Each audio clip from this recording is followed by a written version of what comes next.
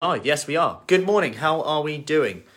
If you're anything like me, you had the latest night ever last night. That was watching the football forced me to stay up so late. Now I'm struggling a bit today. Anyway, talking about busy days then. This come up in a one-to-one I had this morning with one of the ladies who was talking about a post I put out the other day. You might have seen it about frozen foods, about frozen fruit and veg more specifically. But how, we often think that fresh is better, but what's more important is actually just getting enough fruit and veg in to make sure our nutrition's on track, our recovery's on track, we're feeling full, we're getting the fibre and the nutrients in. How it's packaged is less important than what you get in. Hey Pauline, hey Laura, how it's packaged is less important than what you get in. And this brings me on to kind of a summary of this whole situation here, in that, hey Sue, in that when you're looking at this area in terms of, is that okay to eat? Is that healthy? Is that not? You've got to consider what's the alternative, given how busy your day might be. Like today, I know this isn't food related. I'm currently on an exercise bike because I've got kind of 10 minutes in between a call today.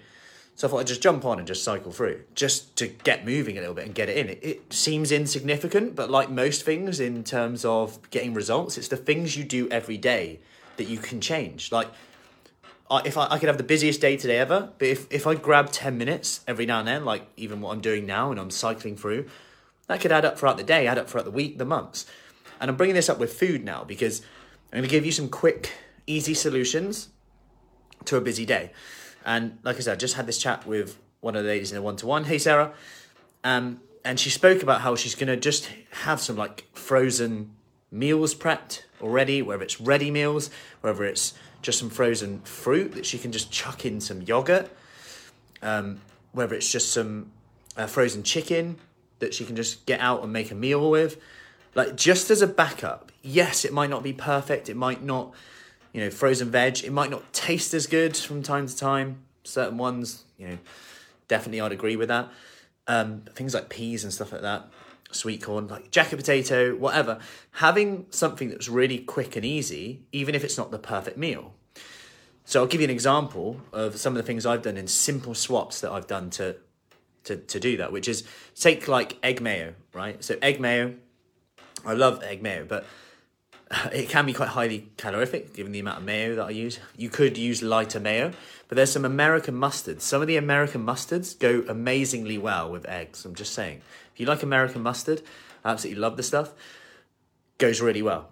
And I actually made them while I was getting my bag ready this morning. So it's a really simple thing to do, really quick and easy. Add some mustard to it. Whether you have it in a sandwich or whatever, it doesn't really matter.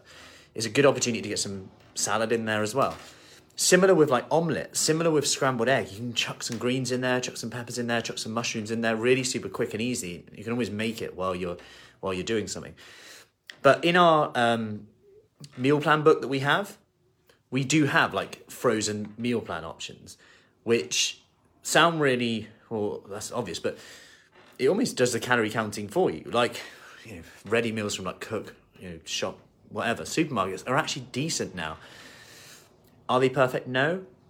But are they a tool in the toolbox? Yes, because what's the alternative? It's a takeaway and you end up, one, spending like 30 quid, two, just going, sod it, I'll just have a takeaway.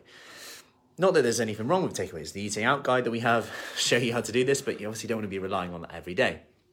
And I'm kind of helping in this situation, moving away from getting stuck in the minutiae. Like, I know people who've spoken about, I'm not sure about eating too many eggs because of cholesterol and things like that, which we know is a myth.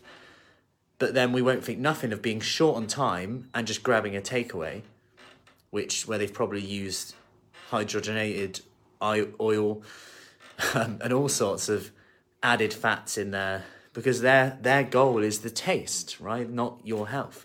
So having those quick and easy options in there, if that's going to keep you on track and you can apply that straight away today, then I would go for that straight away.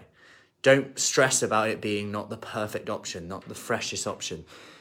In fact, frozen berries like are cheaper and quite often nicer, in my opinion. Because you can buy the odd pack of frozen berries, which aren't as sweet as the fresh ones, depending on the time of year, of course. And you could buy them locally from a farm shop who actually freeze the ones that they've grown themselves. So if you're worried about that type of stuff as well, that's a great thing to do too. So I hope that helps. Happy Monday. Hope you're ready. Good morning, Debbie, for an awesome week. A good opportunity just to plan what you're doing this week. And like I said, a plan doesn't have to be this big thing that you've got to fit into your routine. Think of something that you're already doing right now, whether it's what you do at breakfast time. Start there. What time you go to bed. Start there. What you grab when you go in the kitchen next.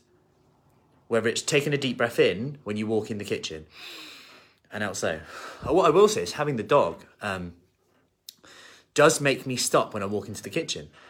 We don't always have the dog with us. We kind of share it with the in-laws. And when the dog's here, every time I walk into the kitchen, obviously Black Labrador, she follows me in there just in case I drop something. There's no chance I'm giving her anything. Anyway, so she goes in there and it makes me think, oh, right, I can't leave anything out. And that just stops me a second just to go, right, I won't pick at something just in case, you know, 'cause it just pauses things. Otherwise I might go, yeah, I'll grab it, that. Sometimes we're just going with the flow of the habits, and we've got to look at these small things we can change. Rather than look to change that big thing, change the thing you're already doing. Good morning, Karen. Anyway, hope that helps. Onwards from here.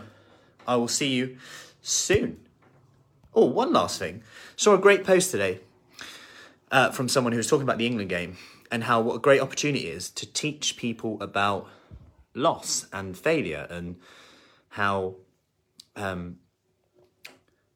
that's just inevitable, and how you can relate that to things like exams, like work situations and all sorts. And I thought it's quite a powerful thing, and it's definitely something that, as hard as it is to take, will probably teach the team players more than in terms of experience than anything else. Anyway, I'll leave you with that, and I'll see you soon. Take care.